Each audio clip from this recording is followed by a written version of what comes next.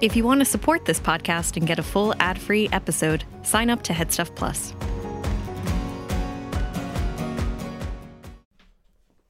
All right, hang on. Hang on. I'm sitting down. I'm swinging the microphone around. Can you hear me? Is that all right? Yes, nice, mate. Mate. All right, how you getting on? You well, and you well, beloved. How's your granny for Slack? Is she ever off the bloody thing? So I got a fucking message off her on fucking house party there. I thought that was defunct. All my mates are on house party and they're chatting without me. I know they are. I'm so glad that that kind of paro thing has kind of gone a bit now. There was a Salem witch trials fucking height of hysteria FOMO in the peak of the pandemic, where I was like, all my mates are in WhatsApp groups and I'm pretty sure they're actually slagging me off. There was peaks. Oh my god, wasn't it just awful height of FOMO? You know, and then it doesn't help out when it's like, oh well, you can go out for dinner now and there's only six seats, at a table. And people, and then you're out and you're like, oh my god, people are going to think that people are going to think I hate my friends because I'm out with a different friend, It was mad times. But anyway, is house party still active? Are people on house party? Yeah? People doing those big group chats? Well, I'm not. I didn't like it at all. I went on it once. I didn't like it at all. I didn't like the fact that people could just call me. I was like, I'm in the party, am I? Because my phone is on, and you can just, I need to get over that. I need to be better at getting back to people. I have 72, and I'm not lying, unread WhatsApps on my phone. I have 72 unread WhatsApps, and that's not me bragging, right? That's not me bragging. How many do I have in my Gmail? I think I've got, hang on, let me have a look. I have 458 unread emails. But Google is kind of like, is getting quite good at being like, no, do actually read this one though, no, do actually check this one out. I got a car full of shit and a can full of matches. Still not found out. Eminem had some mad lyrics. But anyway, how are you? You well? You keeping well? Look, I'm going to level. You can call me bloody Spirit. You can call me Casper, the Spirit, because I'm going to level with you. Spirit level. Here's a chicken to tell you what I have planned for this episode. Fuck! I wrote nothing down. I wrote nothing down, not even on a napkin, because I had a very successful day as a comedian on Saturday when I performed in Vicar Street. And thank you very much. I can hear you applauding. I can hear some of you swapping the wires around on your headphones, turn them into a microphone, which is what you can actually do. Do you know that? You can swap two wires in your... I don't know if that's true, but there is a way of turning a headphone into a microphone. But I can hear some of you applauding into your AirPods, and I appreciate it. I do appreciate it. Thank you very much. It was a wonderful night. But as a result, and this is a constant thing that happens with me, where I work really hard at something, and then it gets to the point, like I had this in sales, right? If I ever brought a big sale in, right? And I'm not talking about the bloody Nina Pinta, right? I'm not talking about bloody ferrying in Columbus's ships. In fact, I don't even know the name of those ships. I don't know the name of those ships. Murder ships. Yeah, and what's the name of Hitler's car? Don't know that either. Right? Does that make me dumb, or does that make me a legend that I don't know the name? The actual name is Columbus's ships. We shouldn't even be known them. They should be called fucking plague, pestilence, war, famine. That should be the name of those ships. Fucking, what an asshole. What a wanker. Columbus, man, you're such a wanker, bro. Oh my god, man. What you guys did to the indigenous populations, man. You're such a wanker, bro. Columbus is such a gobdaw. You know what I mean? I don't know the name of his ships, but anyway, if I ever brought in a big sail, right, and I'm not talking about don't know any other boats. When I was in sales and I brought in a big sail, I sold for lots of money. I would, and my managers would say this to me, being like, Tony, you're very consistent with, you get a big sale and then I can see you there doing a fuck all, you literally, but you can kind of, I will push that out. I will push out that kind of like, you can't be angry at me because I'm still in the kind of, the glow of doing something well. You can't be angry at me, and I will push that up into the point where people will be like, no, you're actually taking the piss now. You do need to get back and do some work. You know what I mean? And that's it. And look, even in your dream job, even in your dream career, these are habits. And that's what, you can call another. And I'm not talking about Sister Mary Clarence. You can see me floundering for content. Floundering for content and references here. If this is your first podcast, Oh no. Oh, good lord. But look, I suppose I can tell you about the gig. That'll be something I could talk about here. I'll tell you about the gig. It went swimmingly. You can call it Jaws, because it went swimmingly and it ate up a load of kids. No, it went well, and it was a magic night. And it was a magic night, and I got to share it with pals, on stage. Kevin McGahern came out. We fucking tore the roof off the spot. If you're not even familiar and you're just like, I want to walk into a comedy club, if you see Kevin McGahern on the bill, you're going to have a phenomenal time. Peter McGann was there. It was a lad who was heckling him, just saying crisps, just because of his iconic video Crisps, where he pretended he was an influencer sponsored by Crisps. But that's not his stage thing. His stage thing, I won't spoil it for you, but it was very, very funny and very unexpected, and it went down really well. Hannah Mammolis was out there. Fucking tore the roof off the place. Got everyone involved in a big massive sing-song at the end. And everyone was loving it. It was whopper. Dream Gun. Stephen Colfer was there. Ronan Carey was there. And just getting to go out and do a Dream Gun with my pals on the same night that I'm also performing. It was a wonderful night. Magic night. And it's not, it's so not what I thought would happen. It's so not why I had convinced myself that I was going to die. I was convinced myself that I was coming up to the gig, and I was like, I've said this on the pod previously, but because of the last 2 years, my perception of butterflies. No, hang on, let me rephrase this. I'm not able to deduce as well as I previously could what butterflies, what the feeling of butterflies is, because it's sometimes indistinguishable. Excitement is indistinguishable from pure dread, right? Because there are butterflies present, right? It's like, no, am I just excited about putting my hand on top of a bra, or do I need to shit so that I can flee a leopard, right? And I can't tell because these are all tummy rumblings that are not familiar in the last 2 years, right? Because the only thing I've been able to do, or I've built up a huge security in comfort and taking comfort. I've eaten comfortably. I've sat comfortably.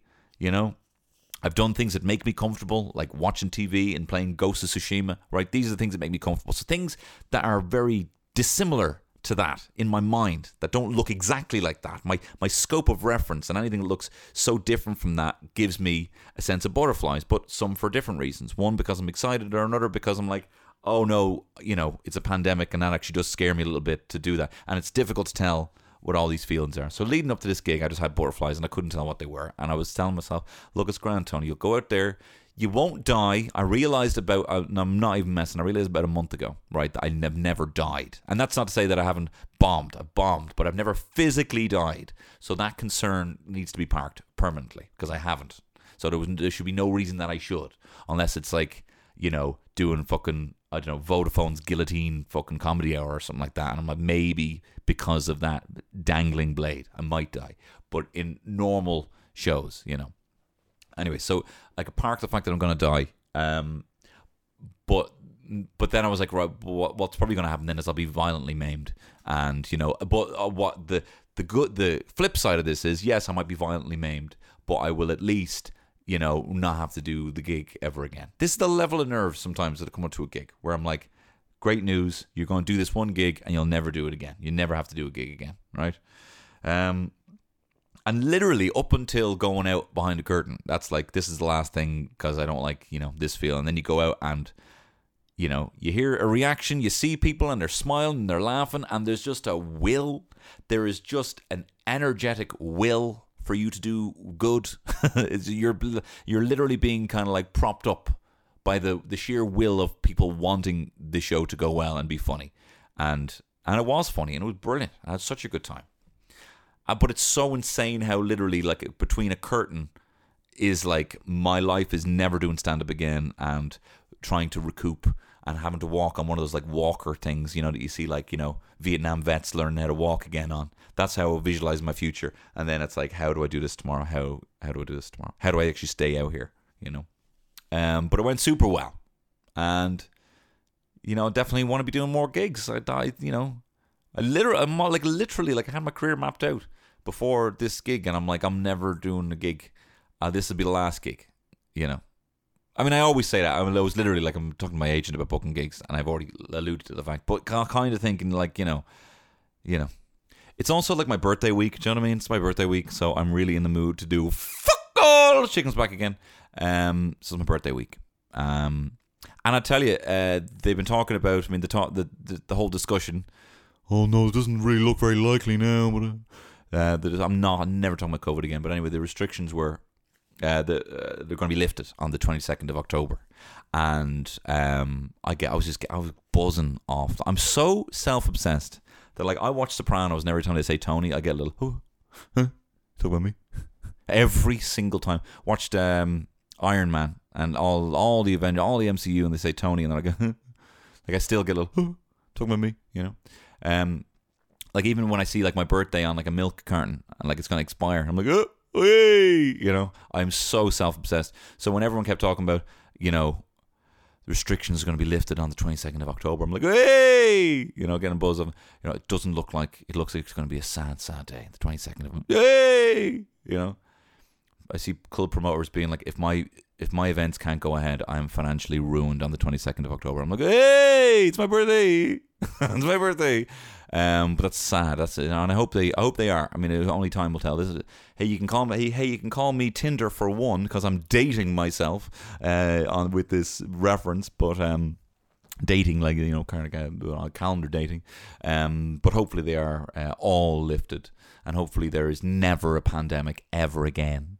You know, it's insane. You listen back to podcasts and people talk about plans for like 2020, and they talk, you know, you ever listen to like an old podcast, people are talking about that, and you're like, ooh, even my podcast. But anyway, look, I'm saying it's my birthday weekend, or my birthday week, right? See, I like to go big for my birthday. And what I hoped to do this year was the same thing I did for my 30th. I'm 34 this year. It's not exactly a monumental birthday, but for my 30th, I did a Stars in Their Eyes night, right? And this is just something I made up because I wanted to do it. I rented out a venue. I told everyone who was coming to dress up as a singer, or, you know, an artist, you know, a musical artist.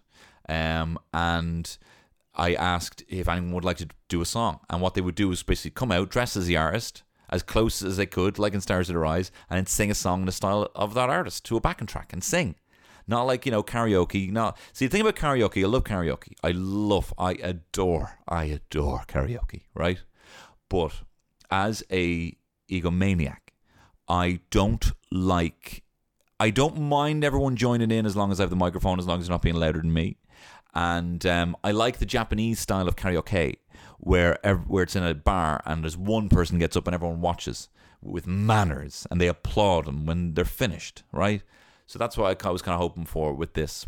People would go up, they'd know their lines, there'd be a backing track, and everyone would sing along, and it'd be great, you know. I had a mate of mine, be Matthew Kelly, and everyone interview, you know, bringing people up, which is such good fun. My mate Kathy Burke, you know, did my t-shirts. She, my merch. She's a good pal. She dressed up as Liam Gallagher. She looked exactly like Liam Gallagher. She absolutely stole the show. I had my brother Andrew. He dressed up as George Michael. He did Freedom, you know, which just has. When do you get to sing Freedom in front of all your pals? Do you know what I mean? Just get to, and with all the extra bits, you know, I think there's something you should know, and everyone getting, I'm down the road and I make them, just the song keeps building, all we have to, you know. So we had a great time with that, although there was 2 other George Michaels. I think next time we're like, guys, can you please tell me which celebrity you're dressing up as? I don't want a lot of George Michaels walking around like back in 2017. Was it 2017? Jesus Christ. Anyway, so and then I went out as Meatloaf. Did a full 9-minute version of Bat Out of Hell. Not to the fucking radio edit, you messing. And then I had a load of trophies to give out. I had a load of small trophies I got in Flying Tiger, and then a big trophy as well that I had made. And based on the claps, this was the original thing. Based on the claps of who, you know, everyone thought was the best, they would get the big trophy, but everyone would get a participant trophy, and then the winner would get the big trophy. So then when I performed last, of course, mate Shane, who was Matthew Kelly, now we were all fairly sauced, he just gave me the big trophy, and I didn't refuse. And so my wife still brings up to anyone who will listen that I once threw a Stars in Their Eyes talent competition and gave myself first prize, which is technically true. I didn't fight it, you know. You know, I am complicit in it, but Shane did give me the trophy, so that's just, you know, So I was hoping to do that this time, but no. I mean, venues are just like, here are yous, and everyone's like, don't be fucking getting me down, ask me a question about the future. Are you joking me? I don't even know if I can eat next week. Don't you fucking, let alone you, a bunch of you arty fucking morons coming in here singing to a backing track. And then, unfortunately, actually at the gig, I'm just remembering now, it was in Drop Dead Twice, the bar, in Francis Street, and they let us have the whole downstairs for the time. It was on a Friday night, but then they also kind of like let us do everything, like, you know, get up on the stage, use mics, you know, sing into the mics, play tunes from the sound desk and all. But then they never took that off us. You know, and there can be too much of a good thing, and kind of being left, you know, then it was like, all right, play whatever song you want and get on the mic and sing it, and that was getting fairly fucking rowdy now. That was, you know, there should have been a cut off now. You can't be leaving a hot mic out there. Do you know what I mean? There needs to be, you know, and I was getting up on stage and I was all like, now everyone's saying happy birthday to my cousin Omar, and I recorded it and I sent it to him, and I was getting the bar to sing, and it was, you know, I mean, it was good. I'm just gonna get a bit of fear, don't you? You know, it's like that was very extra, you know. But it was a wonderful time. And I won famously, you know. But, you know, birthdays, just for whatever reason, I have always treated mine with a lot of respect. You know, even my brothers, you know, you've heard this before, but when it was my brother's birthday, I would get a present as well. My older brother would have to not share his birthday, but I would certainly act like he had to. I would go around telling all of his party guests, being, you know, it's my birthday as well. Hey, do you know? Hey, sorry there. Do you know it's my birthday as well? It's my birthday as well. Tugging people's little, you know, tugging their shirts, little look down. It's my birthday as well. You know, happy birthday, dear Andrew and Tony, I would sing. And it's my birthday as well. You know, and then it would come around to my birthday, and my mum would say, Duffy Circus is in town. I think the whole family should go. And I'm like, why should yous go? Just give me the 4 tickets. I'll do 4 nights on the Trough. Why should you get my present? Just give me all the tickets. I remember saying it to my mum. Greedy little boy who I love. You know, you can't hate a boy. But, you know, I think the best present I ever got, and look, again, Tinder for one here, dating myself, was a Sega Dreamcast. Oh, yeah. See, this is what marketing does to you. It makes you feel like you're a one or the other kid, and I was a Sega kid because Sonic was cool. Sonic was radical. So I will die by this brand because the Blue Hedgehog is really fast and he's got an attitude. Just like me, a 5-year-old. I got a fucking attitude like this fucking hedgehog. Now, this is before, of course, I did my spirit animal thing. You know, I've said this on the podcast before. I do have an affinity with hedgehogs. I think this is maybe part of it. You know, when my brother was a Wiccan, he was a witch. He did a spell on me to make me see my spirit animal, and I got sick out the front of the house, and a hedgehog came out of the bushes and ate my sick. So this happened to me. He did a spell. Your spirit animal will reveal itself. It was a hedgehog. So I've always had an affinity with hedgehogs, okay? And I think that's why Sonic, I just thought was the coolest dude ever. Even though I kind of liked Tails more. But I think that just came from me being insecure and feeling like I couldn't be the main person. It's also why I liked bassists for ages. I couldn't admit that I liked guitarists because I'm like, oh no, I don't think I'm good enough to be I'm not good enough to be Sonic. Tell you what, bitch, I'm fucking Knuckles. That's who I am. Tails. Why was I fucking obsessed with Tails? Because he's a little loser, little dweeb, right? But anyway, I thought that he's not a dweeb. None of them are dweebs. They're all legends. I still have a massive affinity to Sonic. But I viewed myself as a Sega fanboy, right? So it was Sega and Nintendo in the 90s. See, I'll give you a bit of a video game history, right? So I'm talking about home video games, right? Nintendo essentially in the 80s had the market share of 90% of the market share of video games. This is after they pretty much saved the video game industry after Atari had single-handedly ruined it. I mean, it was Atari, and also, well, what happened with Atari was, and go back one little bit further, and I won't talk about this for too long.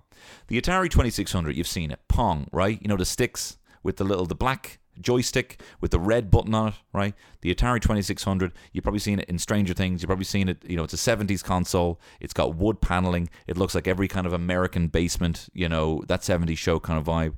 And it was the leading video game. It was the leading home video game console of the 70s.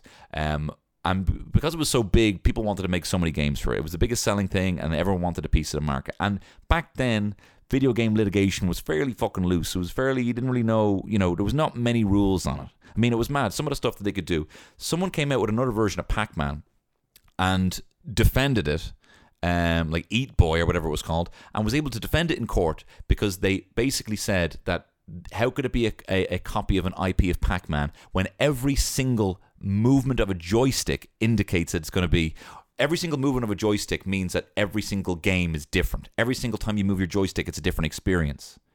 So even literally stealing the exact character design of Pac-Man and the level design and Blue Ghosts and reselling it as a different game, it's like, well, no, this isn't a copy of an IP, because how can a video game be an IP when every single game play is a different experience? That was the defense that actually got these people away from being sued by Namco. So it was very loose. And even as well as that, like obviously you have cartridges that you put into your games console. Back then you could just put whatever you want in. If it could fit into the cartridge, it was able to. There was no chip or whatever to stop, unwanted games.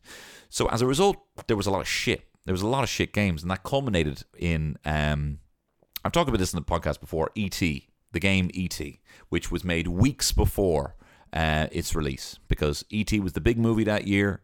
1982, I believe, and then that Christmas they needed a game, and they said no matter what it takes, there has to be a game. And it was just, I think, a handful of people, maybe even just one main game designer who had to make a game, who I don't think had even seen E.T.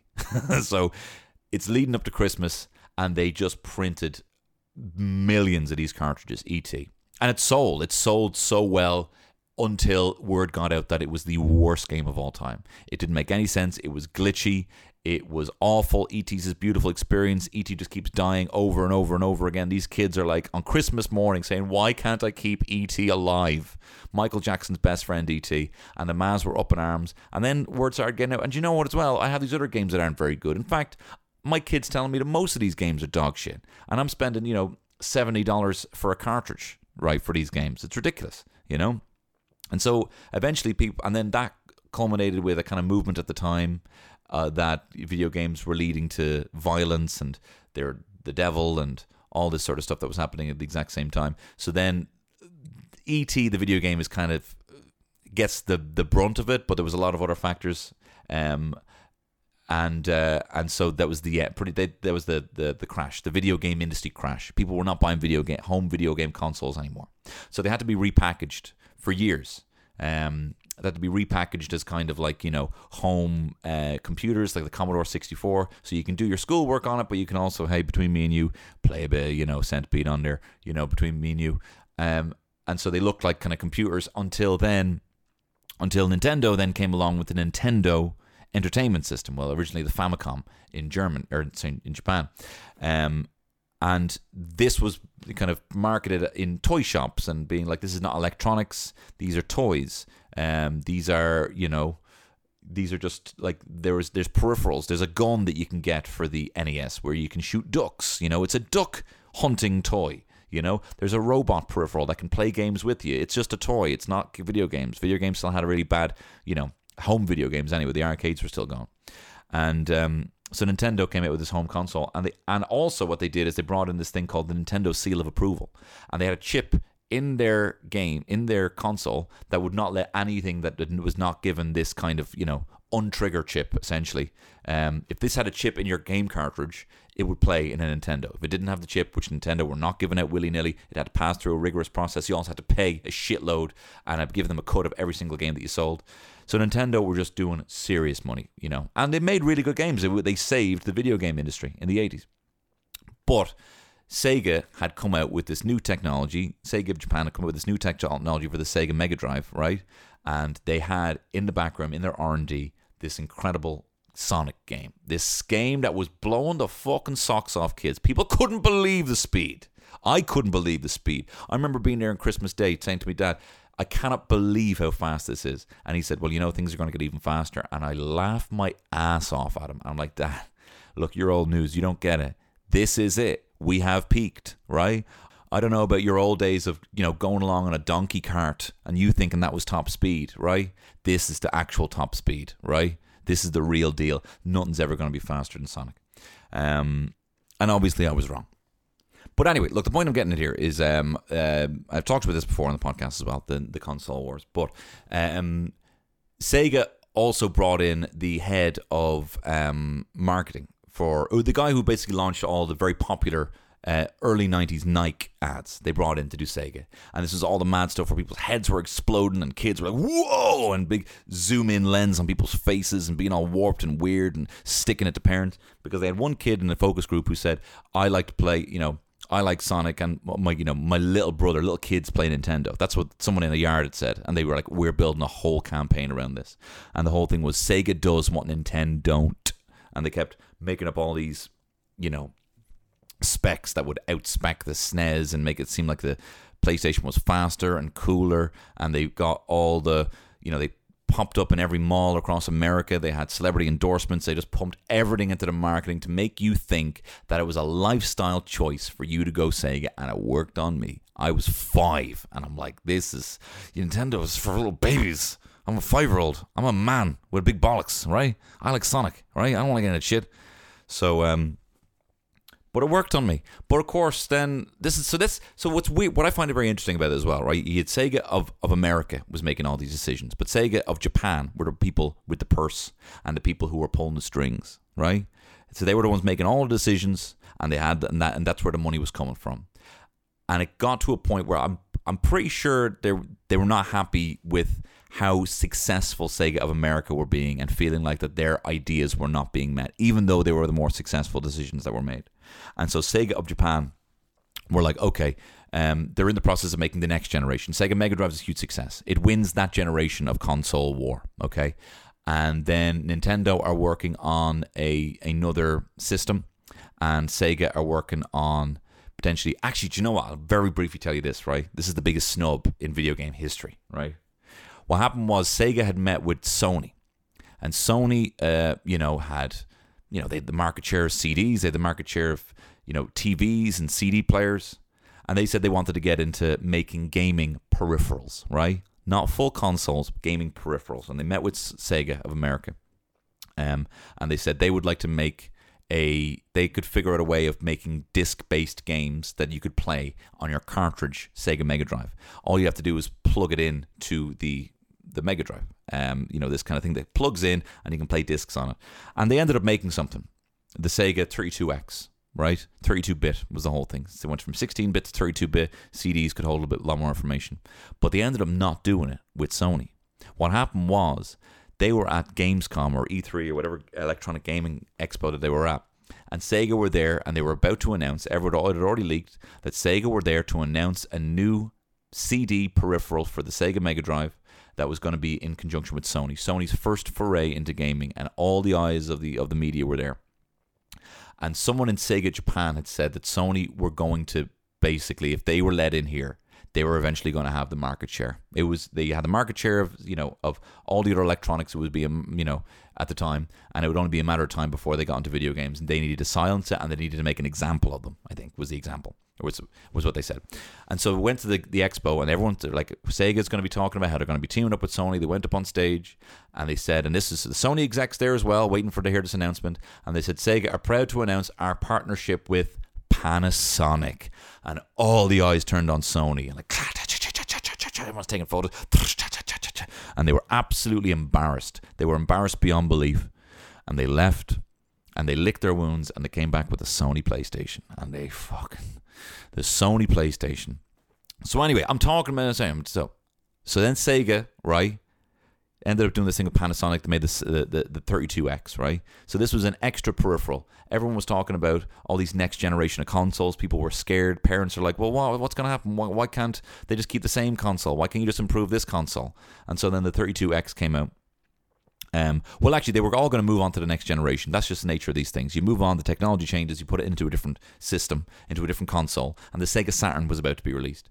But before then, they also launched the 32X, which is a way of basically having your cake and eating it too, right? And it was more like $140 or something like that. It was really expensive for an extra peripheral just to play a handful of games. There wasn't many games. There was one Sonic game.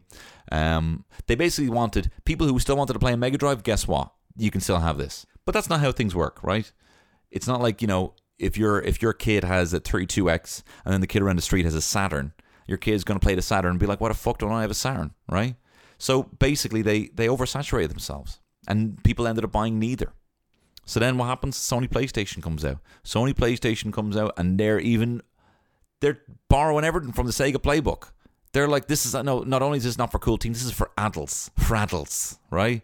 We're coming out with games like Resident Evil. We're coming out with games like Metal Gear Solid. We're coming out with Final Fantasy VII. Square, who had wanted to make all these games for like Nintendo and, I don't even think they had a Sega game, but they had a good collaboration with Nintendo.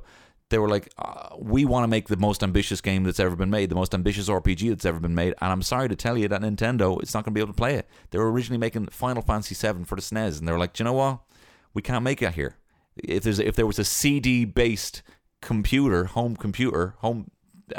console, then we could make probably the biggest, most ambitious role-playing game of all time, and they did. And then just game after game, the horsepower was there. Nintendo were taking ages to come out with the N64, and Sony just fucking slurped up all the market, slurped it all up. But I was still, even though I had a Sony PlayStation and a Nintendo, I was still, just for whatever reason, I still identified as a cool, badass Sega boy, right? I'm a motherfucking Sega boy. So Sega Dreamcast was coming out, and I'm like, what? You're telling me this is 128-bit? I still bought all the shit they were serving me. Nintendo 64-bit, this is 128-bit. Class, give it to me. Hook it up to my veins. This is the first one that's coming out. There's going to be a brand new Resident Evil coming out on that. It's not going to be on any other console. I need that console. Please give it me. But the real reason I wanted it is because I was 12. I was just 12 that birthday. And you know what? I was becoming a horny little devil. And I wanted access to the internet. I didn't know how I would find it, but I knew if I had the internet, I could see boobs. And how it was a lot more challenging. This is before Google, right? So you had to know websites. And let me tell you, porn.com is not a very good website. Neither is boobs.com or IE, So I ended up having to go to the WWF.com and just click on pictures of women in the wrestling, divas like Trish Stratus and Tori and Jacqueline and all the fine ladies of wrestling, and but I mean it's difficult to look. It's difficult to be ogling sexy women in your 12-year-old bedroom, especially when you're trying to be discreet, but there's a 20-meter internet cable going from downstairs all the way upstairs to my locked room. It's literally like a breadcrumb trail of FAP, right? All the way up to my room. Doesn't really give it, So it's very hard to be, especially like, my mom picks up the phone like, bang, bang, bang, bang, bang, the way up, hey, bang, bang, bang, hey, oh. Your boy's having a wank, Your boy's having a wank. That's the sound of your boy having a wank upstairs, right?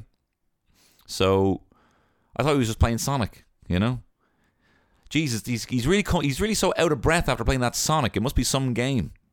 He seems to be. Is it like motion control? Is he having to run on the spot with that game?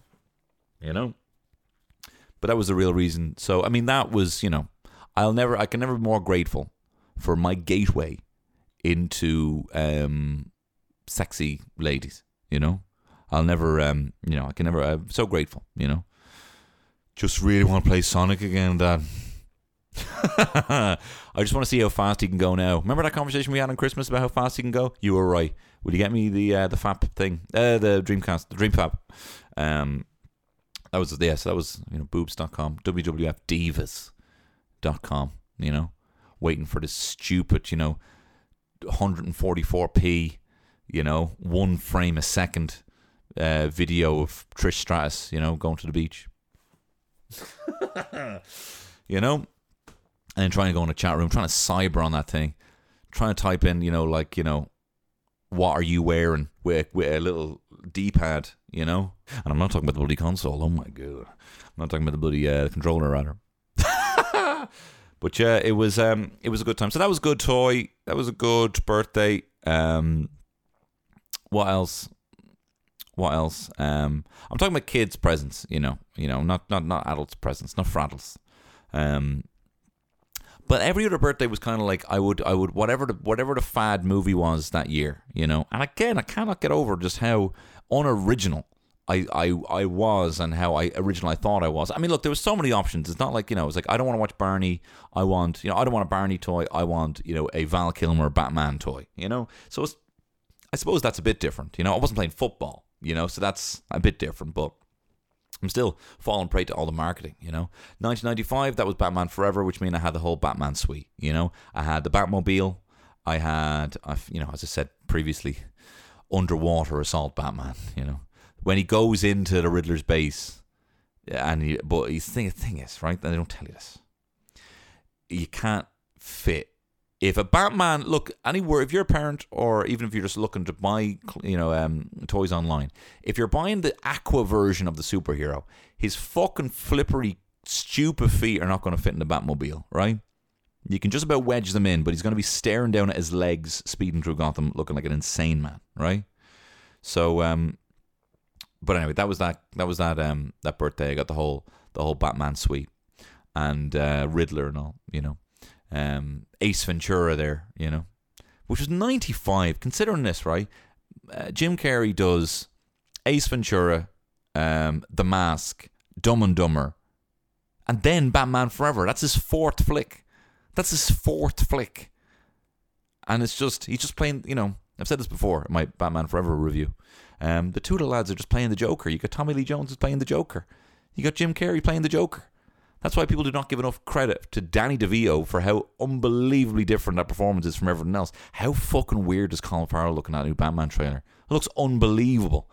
And I know you think, why can't they just get someone who looks like that? Because Colin Farrell's a brilliant actor, but he's so handsome. He's so handsome that you kind of can't buy a lot of the emotions that he's feeling. He's even adorable when he's talking about killing a kid and in Bruges. He's like, that's adorable. I still, I wouldn't kick him out of bed for killing a kid, But he's too handsome. So him done and all this, the makeup looks great. Paul Dano as the Riddler, as this, David Fincher 7, Kevin Spacey kind of Riddler. I'm very excited about it. It looks very good. But anyway, so that was that year, 95. I got the whole Batman suite. 96 was Independence Day, which meant I had a Will Smith toy made. I had a Jeff Goldblum toy made, who I share a birthday with, by the way, Jeff Goldblum. I had a Harrier jet. Little Bill Pullman in the jet. I had a little, the actual saucer, little flying saucer that they're in, the alien vehicle. I loved Independence Day. I still love Independence Day. I think it's it's not one of the best, but I think it's actually one of my top 10 films of all time, Independence Day. I think it is, just for the impact that it had on me. I watched, but there's bits, as I'm getting older now, I realize you can criticize some things, I was listening to, I'm all over the place today, I hope you don't mind. I was listening to Rocky Horror Picture Show, which is, again, one of my top 10 films. And I was listening to it, I have it on vinyl. And the whole second half of the vinyl is, like, after they kind of, they stay the night, and then they're basically all turned into, transvestites, And the whole, like, second half of the whole thing is just a stage act, which is brilliant, But I probably would have. I know it's a masterpiece. It's in my top 10. But I kind of wish that there was a different setting for the second half of that film. It gets a bit samey. The first half is brilliant. I'm so excited. Everything's happening. I don't know what to make of it. And then the second half is just a stage show. And I understand that's kind of the point. But I kind of, I wish they had done more with that. I wish Richard O'Brien, in his classic piece, The Rocky Horror Picture Show, and original Rocky Horror Show, groundbreaking progressive theatre, had been a bit different. Just for me, a bit more meatloaf, please. but always the same. So yeah, I got all the Independence Day suite, you know. But these are fad toys. Once the movie is out, like, this is not long-lasting, evergreen, like, you know. Like, I had Terminator 2 toys. I had Alien vs. Predator toys. I had, you know, name a film. I had Last Action Hero toys. I had like 5 Last Action Hero toys. Which I heard a great take on Last Action Hero. It was on Blank Check podcast, and Paul Scheer and Jason Mantzoukas were on. They were talking about Big Trouble in Little China. It was a great episode where they're talking about the film Big Trouble, John Carpenter's Big Trouble in Little China, and they were talking about just the general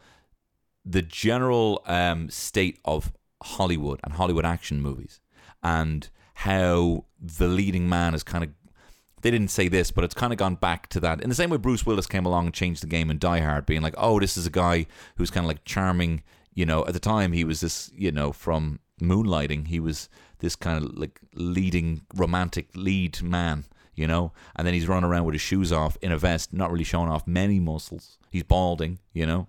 And this is after the kind of Stallone, Schwarzenegger, Dolph Lundgren kind of boom of what an action hero was, you know.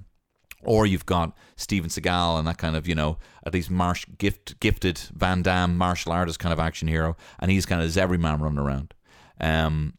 You know, and they were saying that kind of Kurt Russell was, you know, another example of the person who just kind of gets it wrong, you know. Chris Pratt has a lot of that kind of energy, the person who just bumbles his way through it and is very charming and, you know, is a bit of a bimbo, but in a real funny way, you know. Always seems to get the girl but not fully know how, you know, especially in Big Trouble in Little China.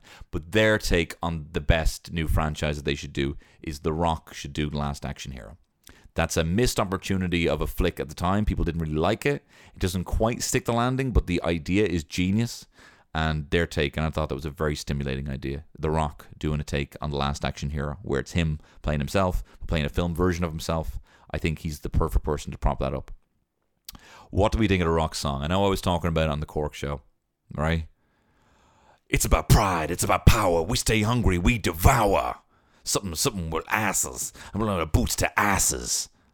That's my name, Rock. He says 8 lines in it. It's the number 1 track in the world right now. It might even beat Adele. Probably the first draft of a rap that he did in between, you know, taking a big creatine shite, you know, on his notes app is the biggest. And look, I love The Rock. You know. But you know what I'm cautious of with The Rock?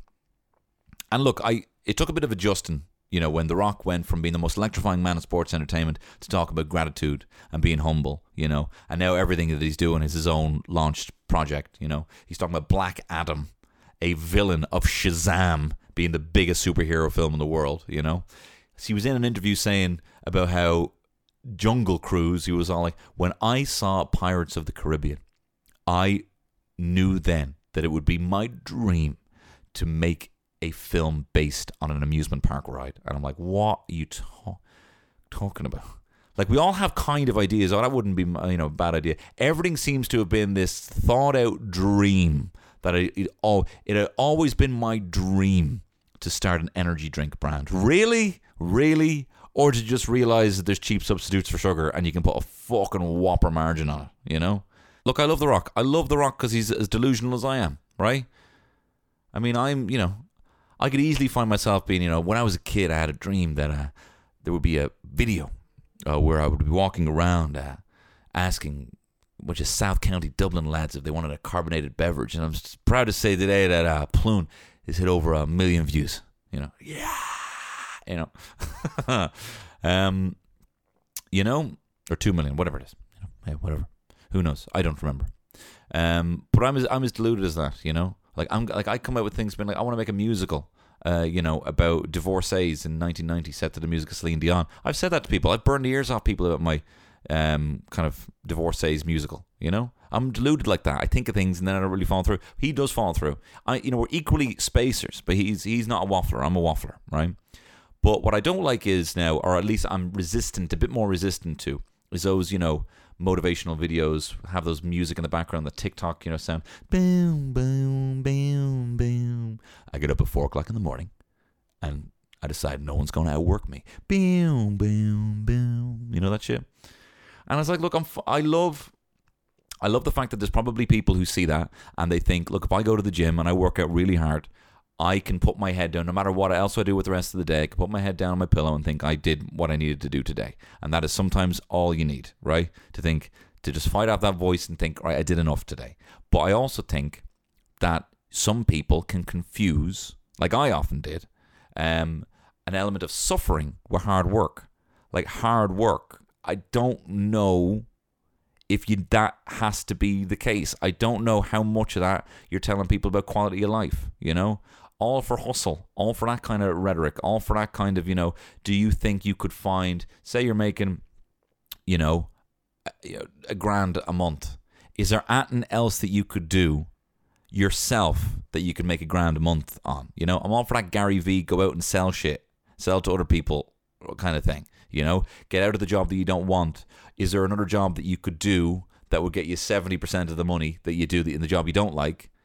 That would make you, 100%, 200% happier. I'm all for that kind of like smart, applicable, but just telling a bunch of lads who love wrestling to go out and get up at 4 o'clock in the morning and work out, I know it definitely helps. I know it definitely helps some people, and having structure and focus and all that sort of stuff. But I think there's another side to the rock that is also, I wouldn't mind hearing him talk about how you can turn... What is the actual art? Where's the creativity? Because he's a very creative man. And, I think he's just kind of resting on this whole, no one's going to get more calluses on their hands than me. You know what I mean? I don't know if that's necessary. Or maybe I just don't want to do that shit. Do you know what I mean? Does that make sense to you? Maybe I'm only speaking to my brother here. We talk about, me and my brother Andy, we talk about kind of, gurus and motivation and all that sort of stuff. But I just don't know if I buy that whole get up, grind, and be the last one on the treadmill. Really? Is that, or how about you figure out a way, or is there a possible way that you could do the same thing you're doing now in a fraction of the time? Is there anything? Could your 40-hour week be cut down to 32 hours? Could you find 8 hours extra to sit and fucking stare? And, stare at a sunset or whatever it is. You know what I mean? There's another element to that I'm more into these days because I don't want to work any harder. Look, this has been a proper ramble, but I hope you can bear with me. I had a very big Saturday. I didn't go out much. Actually, this is the thing. I came back. I was only able to do 2 pints. I only had 2 pints after, and I felt very smug. I felt like The Rock the next morning, even though I had a massive chipper on the way home. But you know what I mean? I felt smug that I was healthy and fit. That I could only get physically, purchase 2 pints in the very short window that I was allocated after getting on stage. But there's some big things popping on the podcast. We're getting a whole rebrand. In fact, I'm changing up the whole podcast. I'm going to be bringing in some new segments, some regular segments. There's going to be a podcast full of segments. I'm going to be getting help editing the thing. I'm going to be getting help with people researching the thing. And why is that? Is that so I can focus on other projects? No, it's so I can focus on this podcast being the number one podcast in the world. Hustle and grind. Well, I just want it to be better. I want it to have I want there to be more sketches, and I think if I can get more people involved in the helping of the actual editing and publishing and all that sort of stuff, then I can focus more on my rumple foreskins, my boners, my me in the Big Brother house, and then just talk about my week and what's on my mind as well as that. I think that's a better formula for this podcast. So we're getting a whole rebrand. I'm going to be putting a lot into it. This is my dream job. I don't faff around when I say that. If you would like to listen to maybe a more structured podcast, you can do so over on the Patreon.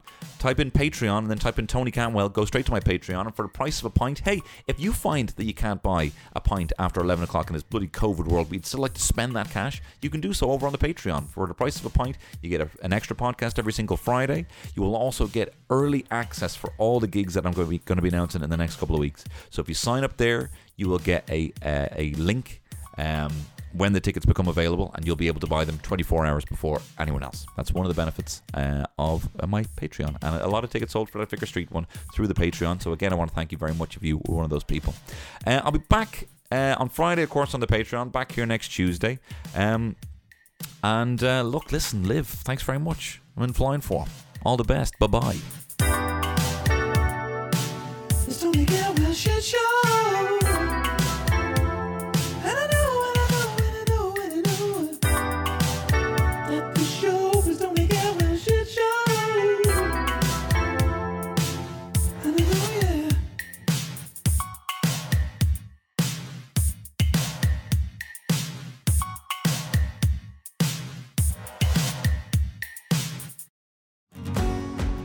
If you want to support this podcast and get a full ad-free episode, sign up to Headstuff Plus.